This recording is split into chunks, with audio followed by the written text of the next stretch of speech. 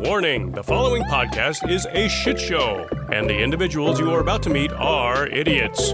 Their opinions, anecdotes, and advice contain zero nutritional value. This is the critical human condition and all of its strangeness. This is life, according to an idiot. Let me get this straight. Are we on episode 15? We're almost of age to drive. To drive. There we go. Yes.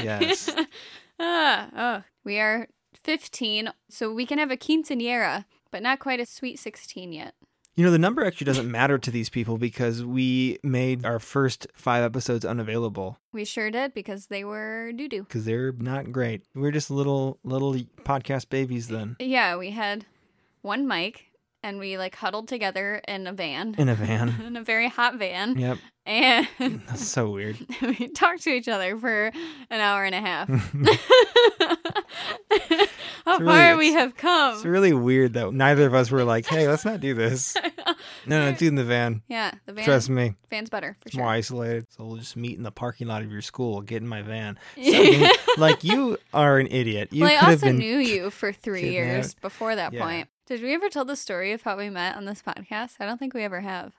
So I was looking for a call girl on Craigslist, as you do. Right, and yeah. Kaylee's name popped up. And I was like, okay, she's cheap, so I'll do it. Right. And $20 is $20. Little did I know that this man would turn into my podcasting buddy and, friendly acquaintance at most. And now we're here in front of a microphone and we both have chlamydia. Yeah. So it's me. Hello, Kaylee. I gotta do the intro. Hey, Kaylee. I'm Jeremy. Hey, Jeremy. Oh, I remembered something. Good. So Stephanie was upset with us because... Stephanie is your younger sister, for the viewers unacquainted. She was very upset because our last episode aired on Halloween, and we didn't pick spooky names for each other to introduce ourselves with. So I feel like we should do that this time to, make up for it. So you're... Jeremummy. You're Creeply. Creeply? Creeply? Oh, that sounds gross. I'm Haley. Haley. You just gotta say it weird, and then it sounds scary. Yeah, Creeply. What in the fuck was that? I had to clear my throat when I was trying to make Kaylee lifted her face directly to the ceiling so that her throat was bulging from her neck, and then she went... There's no way that solved any affliction. It definitely did. I had phlegm, and now it's not there anymore. Now it's on my ceiling as you launched it up. Lost my train of thought for a minute. So I was on Twitter the day after Halloween. There's this whole trend of people giving out fucking weird-ass items on Halloween. I think millennials are at the age... And you know what we do? Do you know what we do, Jeremy? Talking about millennials? Yeah. We give them hot dogs. That's disgusting and disrespectful. I would be very content with a hot dog. So, would you like to take a guess at some of the other wacky things people gave out on Halloween? I'm going to guess Pepto-Bismol. No. Some of my favorites were chicken wings. They also gave out packages of ramen, Play-Doh, soap samples, which is kind of gross. Hygienic. What if they eat the soap sample? What do they And think? then they deserve to die. That's true. Sorry. That's evolution working. And then there was potatoes, just raw whole potatoes, and the Constitution. Ugh. I've gotten Bibles before, trick-or-treating. Would you be more upset about getting a Constitution than a Bible? I'd be kind of bummed out. So I came here for candy. And you're peddling your really old documents. We're young and we have the internet now. We don't need your damn books anymore. Yeah, send me a hyperlink, Grandpa. Screw you, Beverly. Keep your Bibles to yourself. I don't want your Bill of Rights, Dale. If it's not in Hamilton, I don't want to see it. Wrap it to me. All right, so it's not Halloween anymore, Kaylee. Snap out of it. Yep. It's time to give thanks. Ladies and gentlemen, we have now left Spook City and are entering Turkey Town. That's right. It's November, which means it's the time when we get ready for Thanksgiving. What's that? It's November? Oh, you mean that month before Christmas? Yeah. It's a very peaceful segue between Halloween and Christmas. And then all of a sudden it's like eggnog. Fuck eggnog. Eggnog is so gross. I mean, I would never drink eggnog in August. But December, hell yeah. Maybe even January if I'm feeling reminiscent. Mm-hmm. This used to be my absolute favorite time of the year because you get 4 holidays in a row. Halloween, Thanksgiving, Christmas, New Year's. Yep. and then It nothing. was pretty bomb. Now I realize I hate the cold so much, and I hate snow. I like the rain, but I don't like cold rain. Would you rather it be very hot rain? Yes. That would hurt. I love hot rain. It's I'm great. talking like melt your hair hot. Yes. Yes. Okay. You know what happened? Okay, so I bought. Speaking of melting my hair. Yeah. No, speaking of rain, I bought like this denim jacket, and I really like it. And I've had it for probably less than a month. Yesterday was the first time I ever wore it out in the rain. And maybe they spray something on it when it's in stores to keep it from getting dirty or something. But I got rained on in it. Literally ran out from my car to the campus building at school. You know, it got damp. It stunk to high heaven like dog food. Dog? Like dog, something dog related. And I just took my coat off as I walked into class. And it was a pretty small class, so it was a lot of like empty room. So I just put my coat, balled it up, and like put it at the end of the table, 5 feet away from me. Mm-hmm. And I could still kind of smell it. I was like, "Fuck, everyone's gonna think it's me," and it is kind of, but it was my coat. You're the dog man now. I'm the dog man. Speaking of that class, also my religious philosophy class. There's 7 students in my class. 7. That's so little. There's not one day when everyone is there at once. One time it was just me and another kid in that class. He had to lecture to us. That's so weird. It was so uncomfortable. Yeah, that has to be kind of depressing. Because, like, I want to be a professor. It's one of my life paths if my life ends up going that way. If I were a professor and I put all of this work into preparing this course and there was only 2 people, I would be a little upset. I'd be like, oh, God. But then again, you only have to print off, like, 2 exams. You only have to grade 2 exams. There's parts of it that are probably awesome. But ultimately, you want, like... Like, I want people to be interested in what I'm interested in. Right. I don't know if you're like this or if it's just, like, a nerdy person thing, but like I'll be in class, you know, there's like people like, oh, I don't understand this, or like I was in my organic chemistry class and this doesn't make any sense to me, and I'm like, I know exactly what that is, and I just want to explain it to them so badly. I want them to understand, and I want them to understand because of me.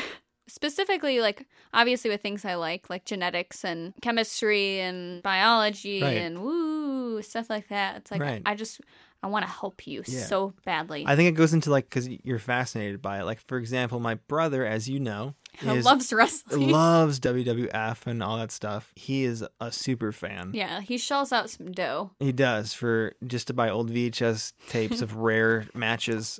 So, like, for example, if I have a question for him remotely wrestling related, he is so ecstatic and is so ready to spring for an answer. And he'll just over-explain and, like, branch off and talk, because he just wants to talk about it.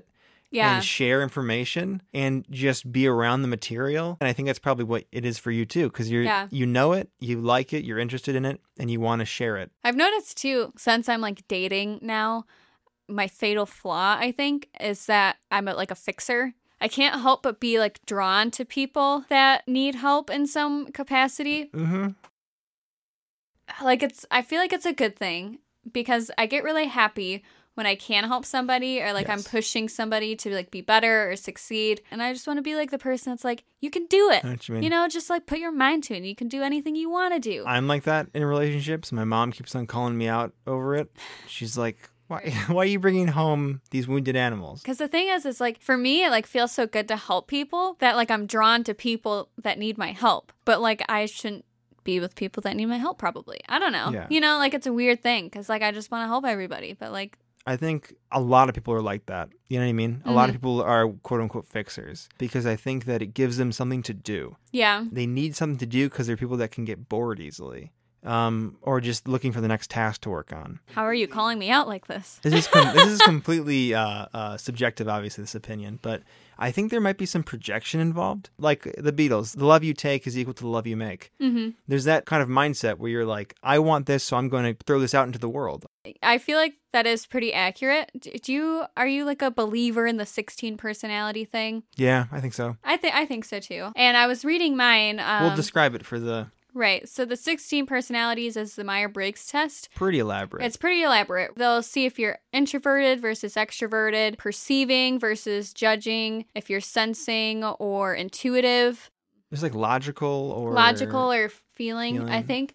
And I'm an INFJ, which means I'm intuitive. What's N mean? Narcoleptic? No, I'm introverted, intuitive, feeling, and judging. I was reading on it because I was curious. And so I was like looking into mine, and it says, in relationships, I really crave people who will like give attention, but also give me what I give them. So I don't know. I really try to just like make people feel comfortable, but I also want that of the person I'm with. Exactly. And it was like one of those, Oh, yeah. You can go to the 16 personalities. Just type that into Google or like 16personalities.com. Or Myers-Briggs, yeah. But super interesting. I recommend it. I I think you're an INFP. Yeah, INFP. You're an INFJ. Yeah. So the difference is that mine is perceiving, yours is judging. Other than that, it's the same branch. Right. Like the difference is that you're very looking for the better thing, and I'm more of... You're assessing the threat. I kind of assess everything, and I have like an opinion, and I'm not so ready to like budge because I've already evaluated all my options. I think you can see it in the podcast because like there'll be a subject, a person, a topic will emerge in conversation, and you'll go like, oh my God, I hate that. Yeah, and you're like, well, I don't know. And I'm like, no, ground. It's bad or it's good. Yep, exactly. That's it. And then my issue is that I can't see anything as super bad or super good. Yeah. Which is its own problem. Right. It's either one thing or it's the other thing.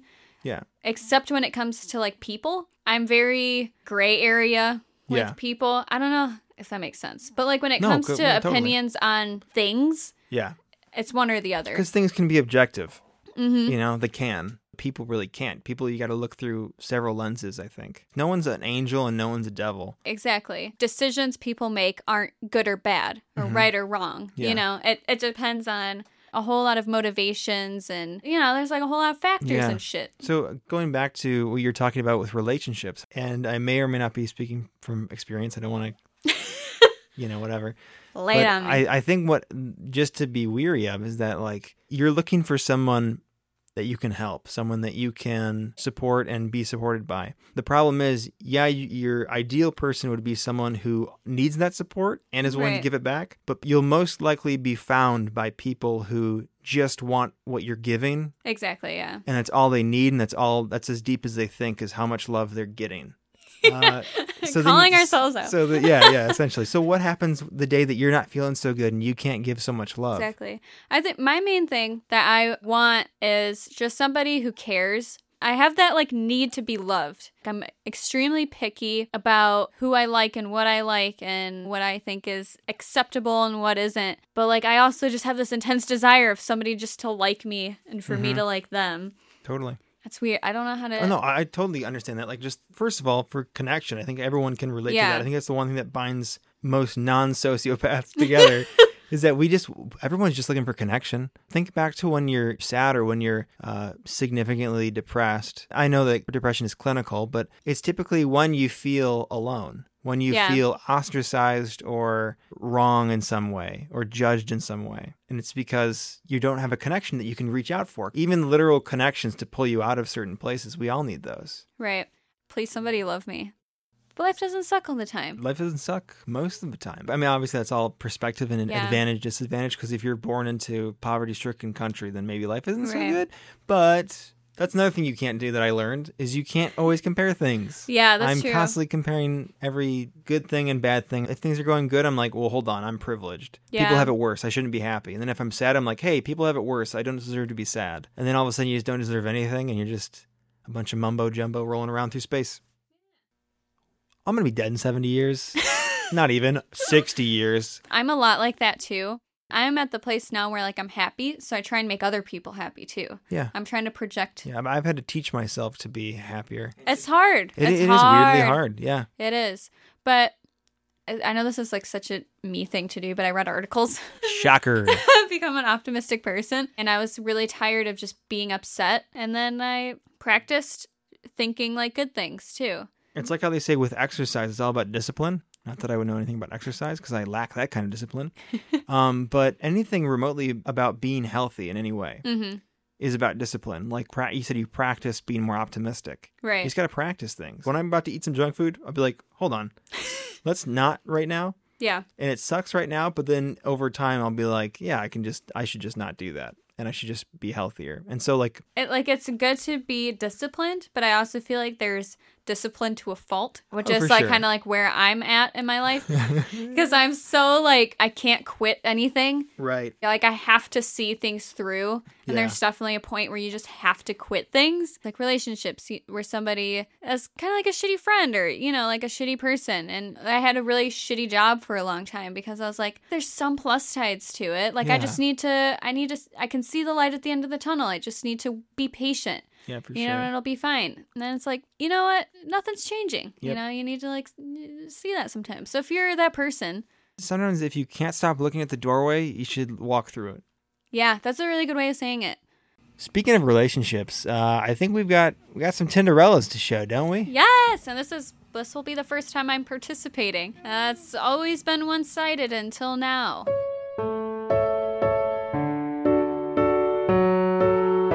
Cinderella? Would you mind if I spread Nutella on her butt and ate it? So, are you ever on Tinder and you think to yourself, wow, this person makes me sick to my stomach? Because I do on a daily basis. What we did to find more interesting Tinderellas is we upped the age on Yeah. our Tinder radar. Yeah. Okay, so we're looking at people This guy- above 30, right? Yes. Says in his bio, disappointed sexually, dissatisfied, feeling anxious, antsy.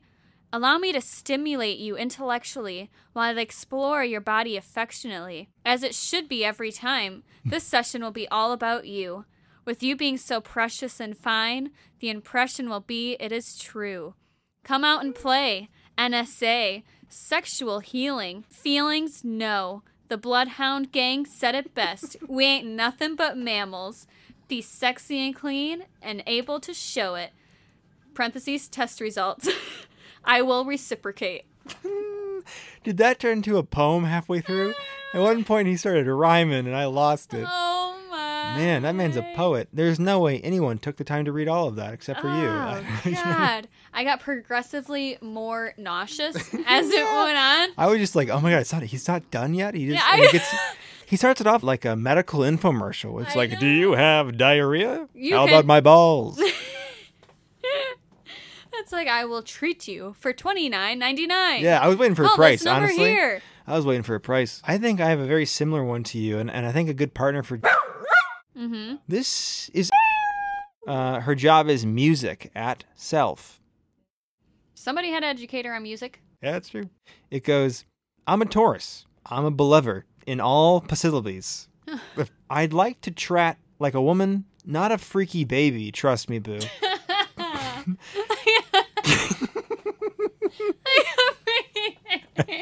Trust me, boo. I like read to be- read I- that sentence again. Yeah, okay. I'm a believer in all syllables. I'd like to be trat like a woman, not a freaky baby, trust me, boo. There is an exclamation point at the end of that. No. And then she caps it off by saying, 420 friendly, and I'm just looking for a true friend. Oh, no. Where have you been all my life? I know. So we got a question. Oh, really? We got a two-part Well, question. actually, I knew this, but yeah, that's right. We did get a question. We have a question, and it's science. So I'm going to do my science corner. Oh, I thought I Ooh. smelled a lab set burning. Hey, science is cool, and today we are cool. Thanks, Kent, for this. Let me bring up what was actually said so I can quote it. So Kent asks, what is EPO blood doping, and how does it work from a science standpoint to enhance your endurance? I'm a runner, and I, looked into stuff like Yeah, that. and you dope all the time. I blood dope all Yep. the time. And the second question he asked is massage therapy, working out the toxins in your muscles. How does that work, and what are the toxins? So blood doping, for all you lovely listeners out All you there, idiots out there. basically what happens when... When an athlete says, I want to go fast, but I physically can't. Right. So basically, they increase the amount of hemoglobin in their bloodstream. Hemoglobin, if you don't know, is an oxygen-carrying protein in the blood. If you're increasing hemoglobin and red blood cells, then you have higher amounts of oxygen that is able to reach your muscles. So when you have more oxygen for your muscles, you're able to do exercises for longer. I'm going to tell you about how people blood dope. Ooh, yeah, tell me. If you ever want to blood dope, You can, but it's also illegal. So if you're a professional athlete listening to this, what are you doing? Stop. So you can get transfusions, and people can either donate their own blood, and then it's stored, and then they have it pumped back into them before an activity, or they get transfusions from people with the same blood type. Or you can get injections of EPO, which is erythropoietin, or you can get injections of synthetic oxygen carriers. So EPO is a hormone that's produced by the kidney, and it's used to regulate production of red blood cells, which carries your oxygen to your muscles and all other good stuff. So it's really only used for specific purposes. EPO is used for patients who are anemic and have kidney disease, but some athletes use it in order to get more oxygen to their muscles, so they'll have like an edge in competitions like cycling and long distance running. It sounds kind of cool, I'll be It honest. sounds kind of cool. I would totally do it. Because it doesn't I kind sound of want like... to try it, yeah. Yeah, there's not like a whole lot of risks. I mean, don't do it. And Lance Armstrong won like a ton of Tour de France's, and if you guys aren't familiar, he is like a really well-known cyclist, and everyone said, you know, he's so good, he has to be doing drugs or, you know, doing something, and he denied it for a really, really long time. Everyone's like, he's just that good, you know, he doesn't need that stuff. Well, it turns out he does. He did steroids, and in addition to that, also did EPO blood doping. But I feel like blood doping would be harder to detect, right? Well, yeah, because it's just like blood. That's why I think it's so genius. It's really kind of like the perfect crime. Yeah. And that's why they think most athletes Look how into it we are. Like, it's kind of awesome. I would love to do it. I would love to blood dope. Yeah. Basically, how it works is with the extra oxygen, it increases aerobic capacity. With aerobic metabolism, essentially uses oxygen to go through glycolysis, and it produces glucose, which is used for energy, and it produces ATP, which you use. ATP is your energy. That's what supplies your body. All that potential. All that potential. But when you run out of oxygen, it turns to anaerobic metabolism, and that causes a lot of waste products that can build up in your tissues. And your body, when it reaches a certain threshold of waste, it's like, hold on, we need to stop for a little bit, and you need to take a breath. You know, we need some oxygen because we can't keep doing this anaerobic shit, or you're gonna die. And that's kind of where it leads to a lot of like cramping and burning in your muscles, is because you're getting too many waste products from the anaerobic metabolism. But if you are somebody who's taking EPO or doing blood transfusions and you had more oxygen available, you wouldn't have to slow down, or you wouldn't have to take those breaks, because you can do those activities for longer. Because you have more red blood cells that are carrying oxygen. Exactly, yeah. But the downsides to doing blood doping is that you can get too many red blood cells. They can kind of clump together and get really sludgy, and it can cause things like strokes and heart attacks. So, I mean, if you think about it, if you have a nice highway with one truck, it's probably not going to get in a car crash. But if you have 50 trucks on a highway and you're all going super fast and you have a lot of shit to deliver, you know, some accidents are going to happen. Here's the best metaphor for blood doping and why it's so unfair. Imagine that you are taking part in an erection contest.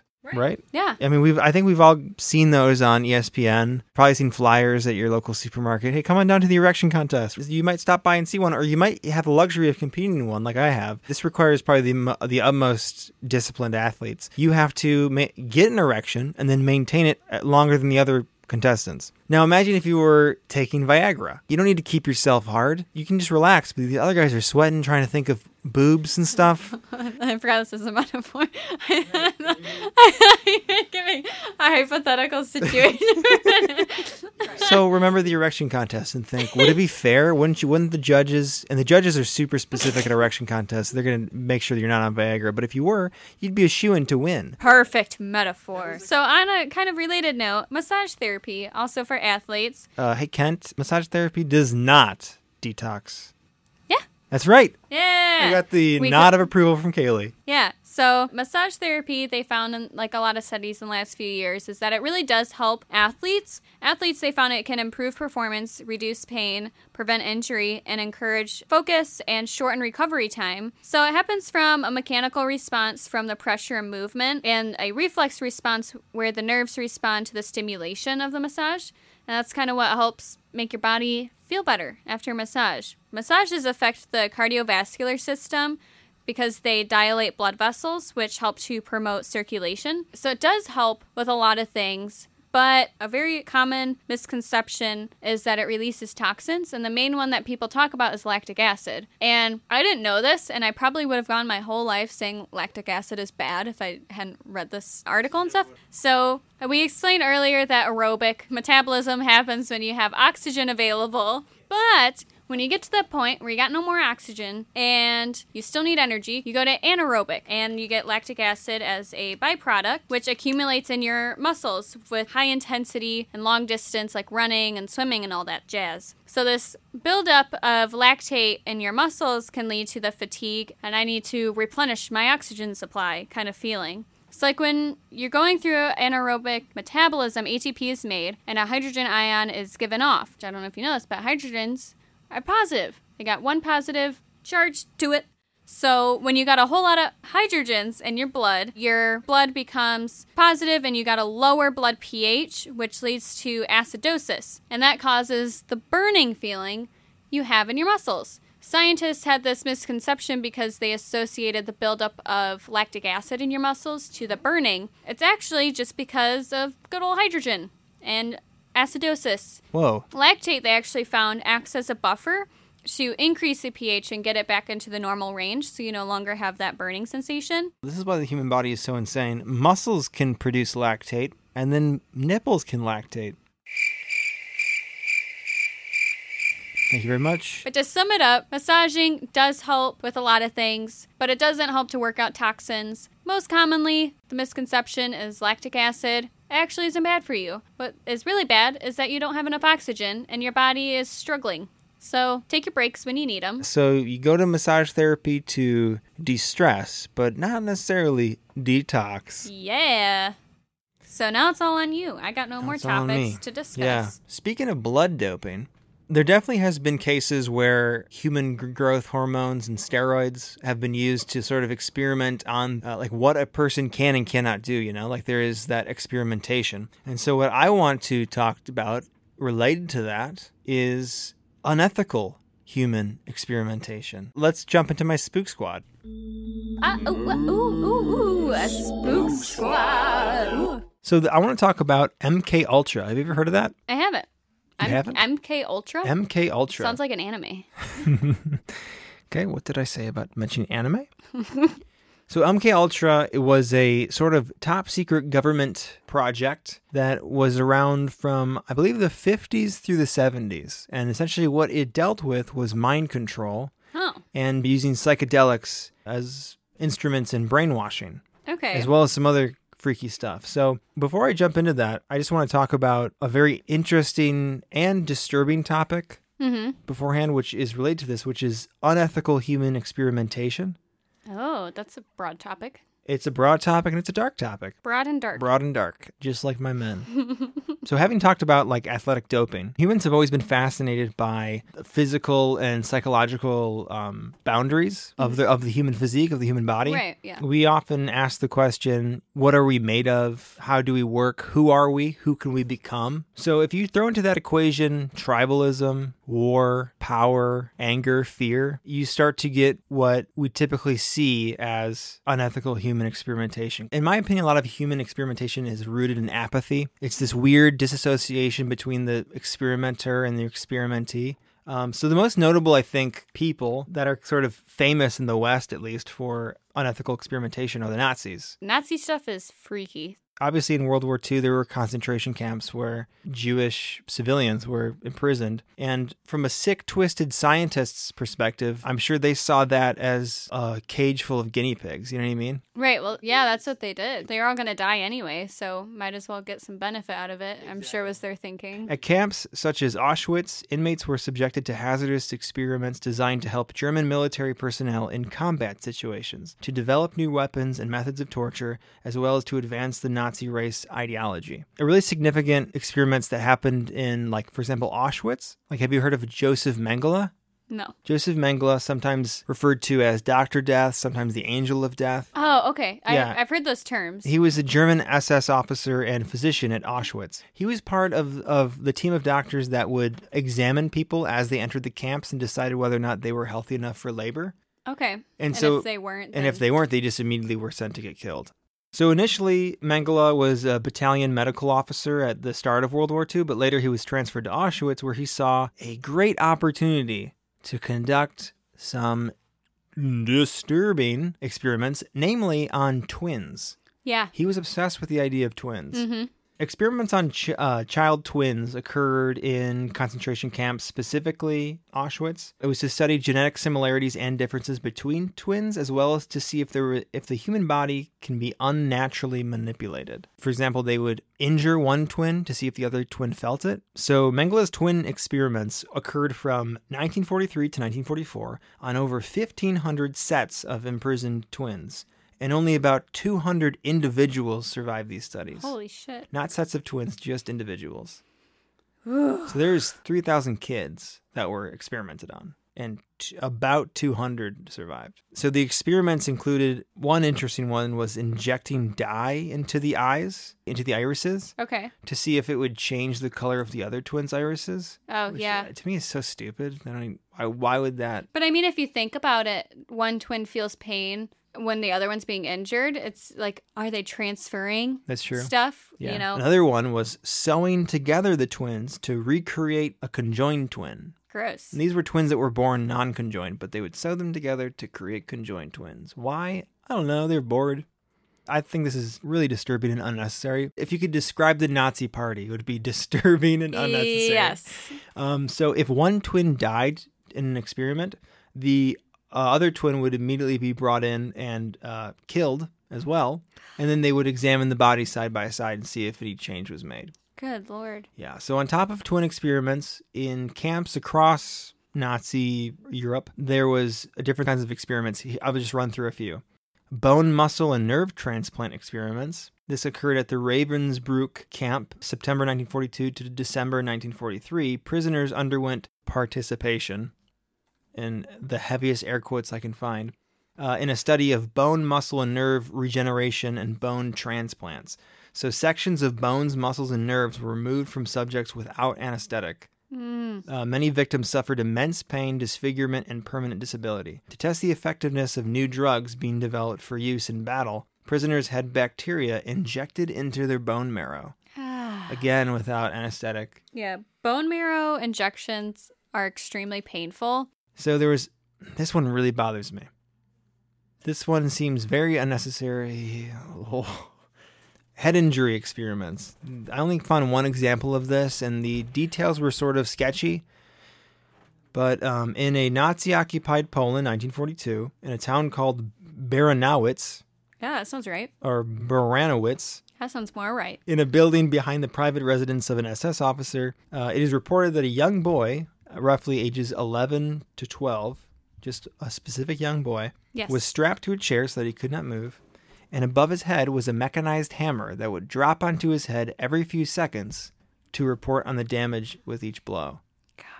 I don't know how many days this occurred for, but reportedly the boy eventually went insane from it, and I assume died. Here's a long list of experiments that I'm just going to say the name of, and you can associate with it whatever you want. Okay. Freezing experiments. So we stick them in a freezer? Yeah, it was to see preventing and treating hypothermia.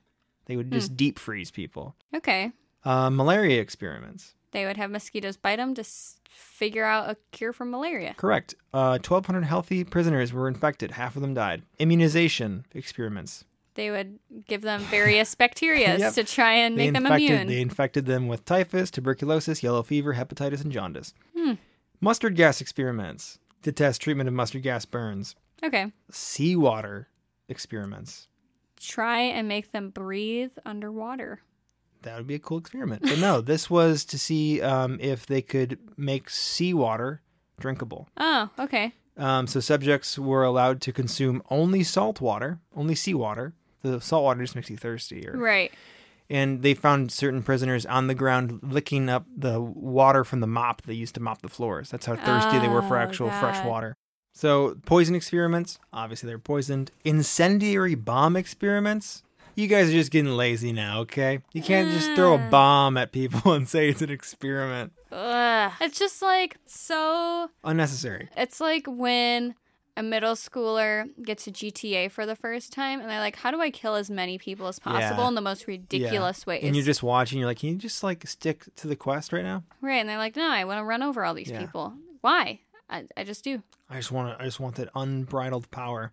So this one I thought was really crazy. It's called the high altitude experiments. They like push them off buildings? No, you're confusing that with the very popular pushing off building experiments. Oh, damn. Yeah. So in the high altitude experiments, a low pressure chamber containing several prisoners was used to simulate conditions of up to 66,000 feet altitude. Most of them died immediately. Yeah. And it's rumored that the few that did survive it were immediately killed and their brains underwent vivisection for the doctor to just look at their noodle. Anyways, August 19th, 1947, Nazi doctors that were captured by Allied forces were put on trial for their crimes against humanity. It's known as USA versus Karl Brandt, or more commonly referred to as the Doctors' Trial. I think that for all of that experimentation, they didn't even learn that much. Right. Because the experiments were mainly just cruel and unusual. Mm-hmm. Writer Frederick Pohl said of the Nazi experiments, quote, "It was not science and it was not medicine." So on a similar note to that, though, which I could have gone into on this, but I feel like I was giving you guys enough of disturbing information. The Imperial Japanese Army had what they called Unit 731 that conducted similar brutal experiments, in some cases more brutal. Anyways, but the thing about that one, the results from Unit 731 were kept classified by the U.S. until a majority of the doctors involved were given pardons. Mm-hmm. Because the U.S. found that information that they gathered from the experiments were actually useful. Which you don't think of, because you want to say, oh, the Nazis did it because they're bad guys. All the Axis powers did it because they're bad guys. No, because guess what? The U.S. partook in similar experiments. For example, MK Ultra, which is probably one of the more talked about U.S. government/CIA creepy experiments. So in 1953, the CIA established a program concerned with interrogation and mind control. It was called MK Ultra. MK Ultra was formed following then CIA Director Alan Dulles' complaint that he lacked enough, quote, human guinea pigs to try these extraordinary techniques out on. He was, of course, referring to interrogation and torture and mind control. Of course. So MK Ultra received over $25 million in funding by the U.S. government. So $25 million in 1953 was a fortune. Where at? Involved in hundreds of experiments in 80 different institutions. So it was sort of all over the place. Just to give you like the scope of kind of like the darkness of this comes from an internal CIA memo written by Richard Helms, pretty much the mission statement of MK Ultra. Quote, "We intend to investigate the development of a chemical material which causes a reversible, non-toxic, aberrant mental state, the specific nature of which can be reasonably well predicted for each individual.